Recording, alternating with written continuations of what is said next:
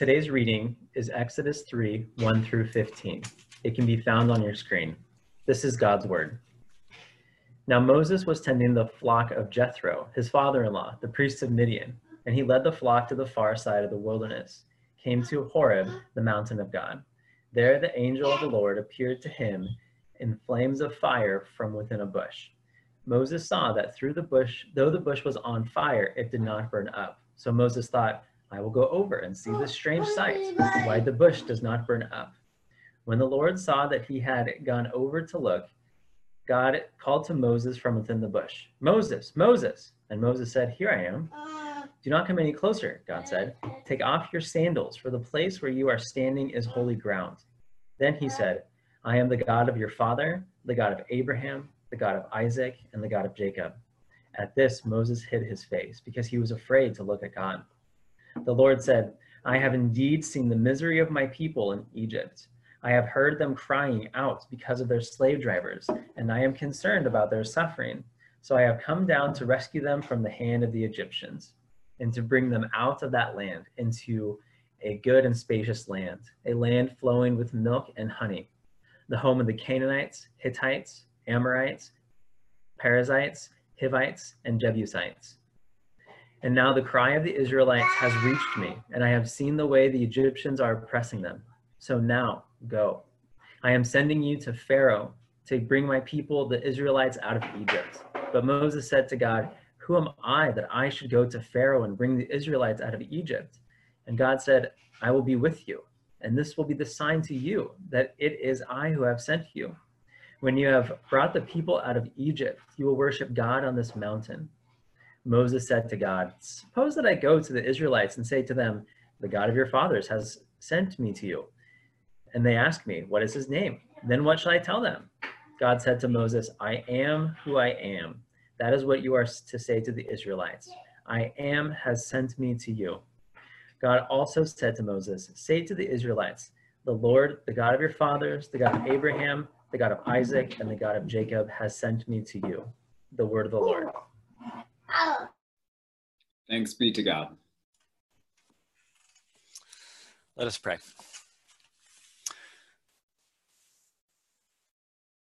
We cry out in our own day and age, Lord. We cry out about injustice and all kinds of trouble in this world. We come with pain and suffering. We come with trouble. And we come confused and asking questions. We come often struggling to hold on to belief. We come often with more doubt than faith. And as we listen for your voice now, my prayer is that for all of us, that we would be shown your grace through this passage and through your Holy Spirit. That in this time we would be willing to see that we all share the same condition, that we're more of a mess than we care to admit. And we put on a good face and maybe a good background for our computer to show, but our world, our life is more of a mess than we care to admit. And we keep opening these pages each week of the Bible, and we learn about a God who has tenacious grace and who meets us in the mess and in the brokenness, in the failed attempts at the beauty we were created for. And you see that beauty and you forgive that brokenness and you enter in through Jesus. And we ask that you do that now, that through this ancient text in Exodus, that we would hear your voice and you would speak to each of us in the individual ways we need to hear it, and also as a church in a way that draws us around our one Lord and Savior, Jesus. We pray in his name. Amen.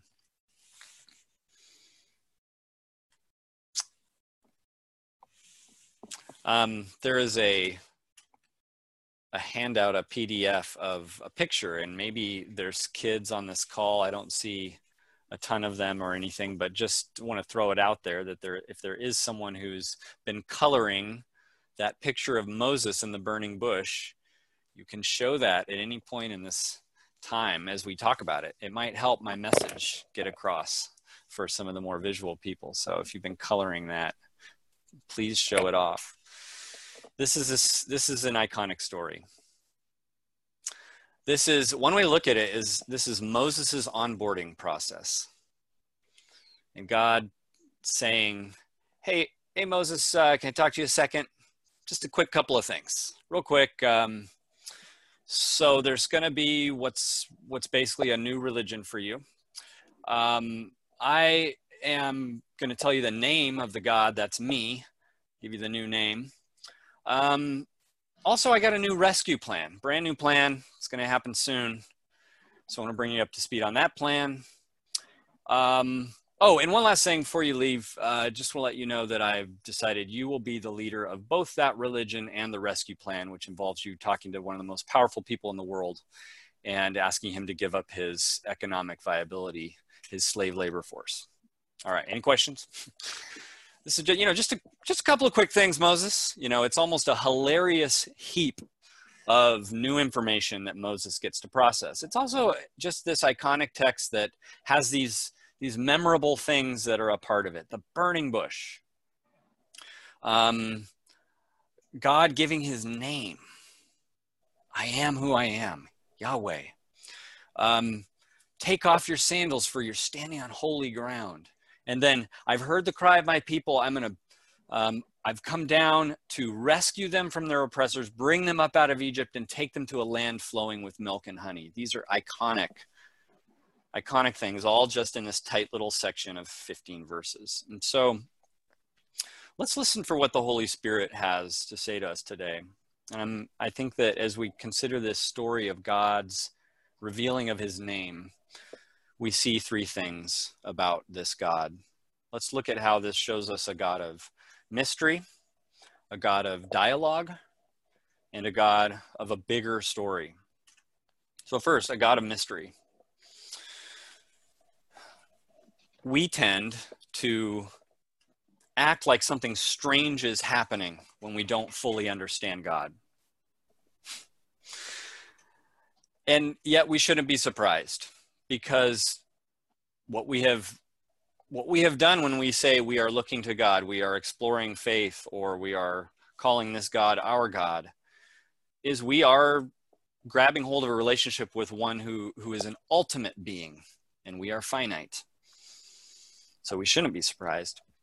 This comes out in the story as God does not follow the protocol in Hebrew narrative for a naming story, where normally you would grab something specific, a word or a phrase, something identifiable and specific and concrete, and this would help to narrow the definition of this person. It would help reduce the person's identity to something manageable, something we can hang on to.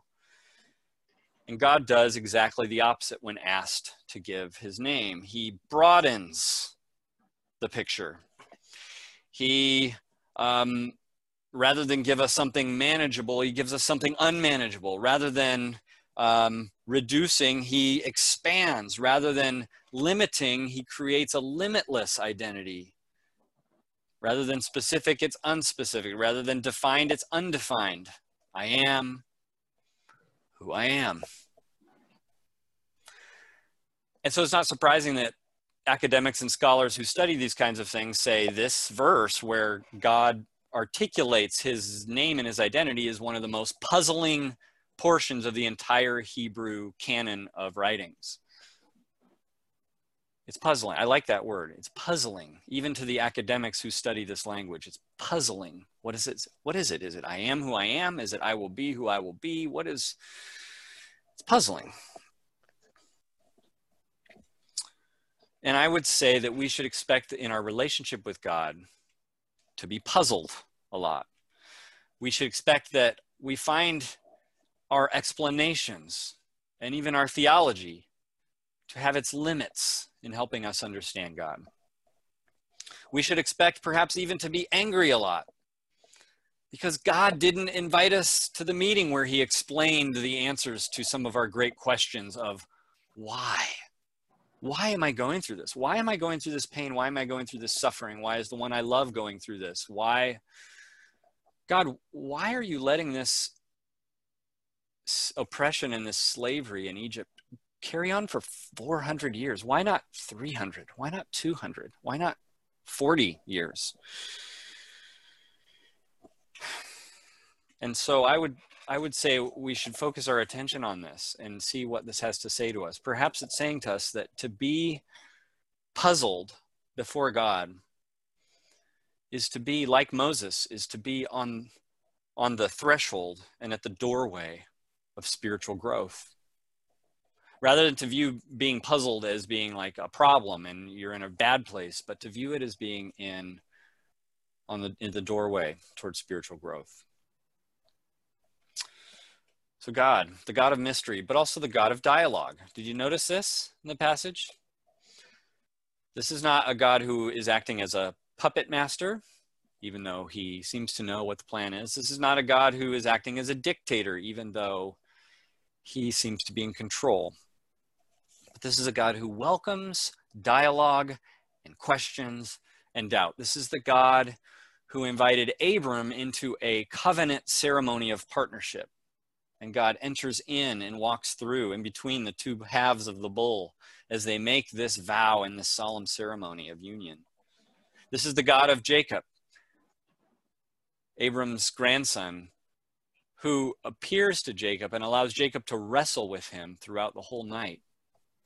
And you might, on your journey in relationship with this God, find that you need a night of wrestling or a season of wrestling with this God. This is the God of the stories of the skeptical woman at the well, of the confused teacher, Nicodemus, coming with questions at night, and of the God who acquiesces to the doubts of who we have come to call Doubting Thomas. So we notice in Moses two things. We notice that he definitely reveres and worships this God. He covers his face as he is brought to the presence of God. Takes his sandals off, falls to his knees, it's implied. And yet, he asks questions. He's in dialogue and questioning. I want to suggest that God invites us into that kind of partnership, that those two things held in balance, not forgetting either one, that awe and that worship, or that dialogue and that questioning, not forgetting either one, but holding both in balance is a part of what this relationship is like with this God. And then when we read this story, I think it's important to also notice that we're looking at not just a God of mystery and a God of dialogue, but a God of a bigger story. Surprisingly to us, some wouldn't even like that I'm saying this, slavery is actually the small story here. That it fits within a bigger rescue plan that's only fully realized in Jesus, who gets called the Lamb of God, who takes away the sins of the world. And those words are important. The world, the sins of the world, not just one oppressed group, but all oppressed groups, and even, to our shock, the oppressors as well, takes away the sins of the world. This is a God of a bigger story. And the way that this passage and the way that God, in talking to Moses, makes this very clear in the bigger conversation that we only read part of, but it continues into the next verses, is over and over again, almost like a broken record, God says this phrase, I am the God of your fathers. I am the God of Abraham, Isaac, and Jacob. Over and over, 4 times repetitive in this. And this is because this is a God of a bigger story. Don't just start with right now. It's not just about this issue, this place. It's about going back to that conversation I had with Abraham. We see it in Genesis chapter 12, where God says, I'm going to make you into a great people. But he says, and all peoples will be blessed through you. This is the God of a bigger plan.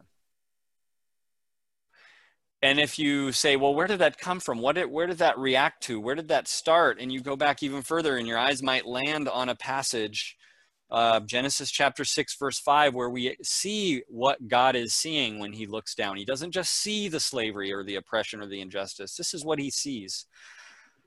The Lord saw how great the wickedness of the human race had become on earth, and that every inclination of the thoughts of the human heart was only evil all the time. God sees the problem of every human heart.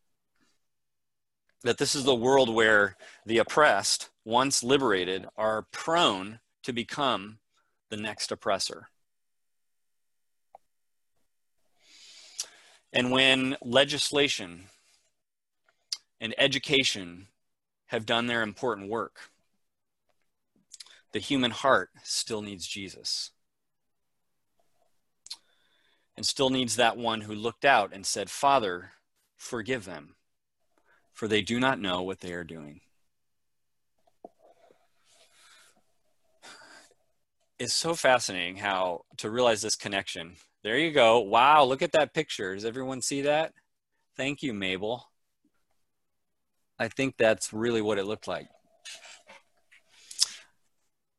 So it's fascinating to notice that the God who was at that burning bush and giving his name, saying, I am who I am, Jesus shows up, and what does he do? But in the Gospel of John, he goes through a series of I am statements.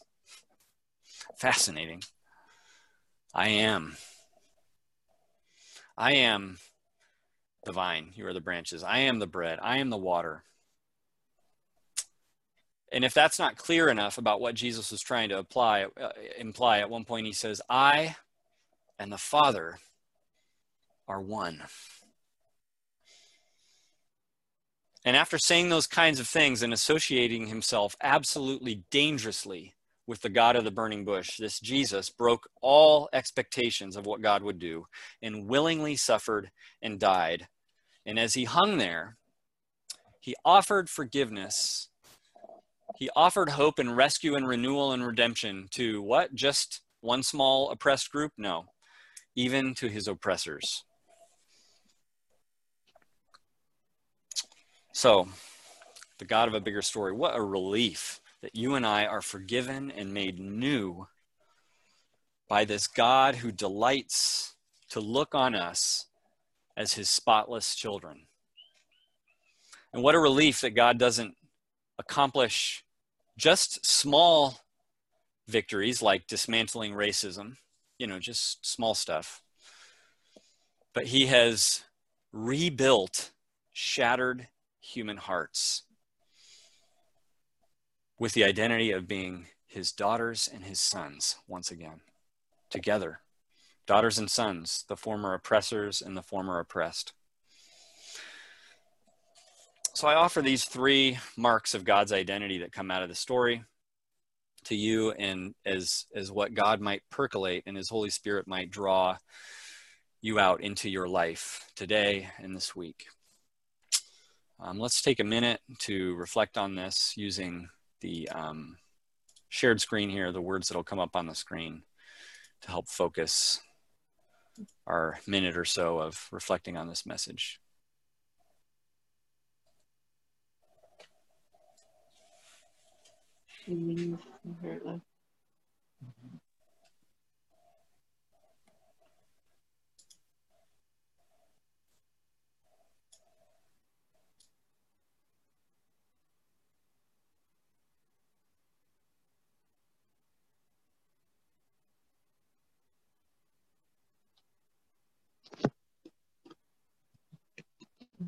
Reflection questions. What is God's Holy Spirit drawing your attention to this morning? What should the following aspects of this passage help you navigate life? God mystery, God truth, God.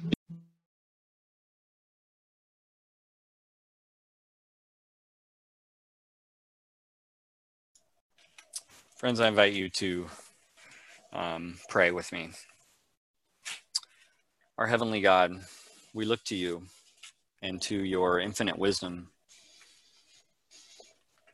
to give us hope and to draw us into your deep love and the deep peace that flows from that love, that we might be peace bringers to this world. In Jesus' name, amen.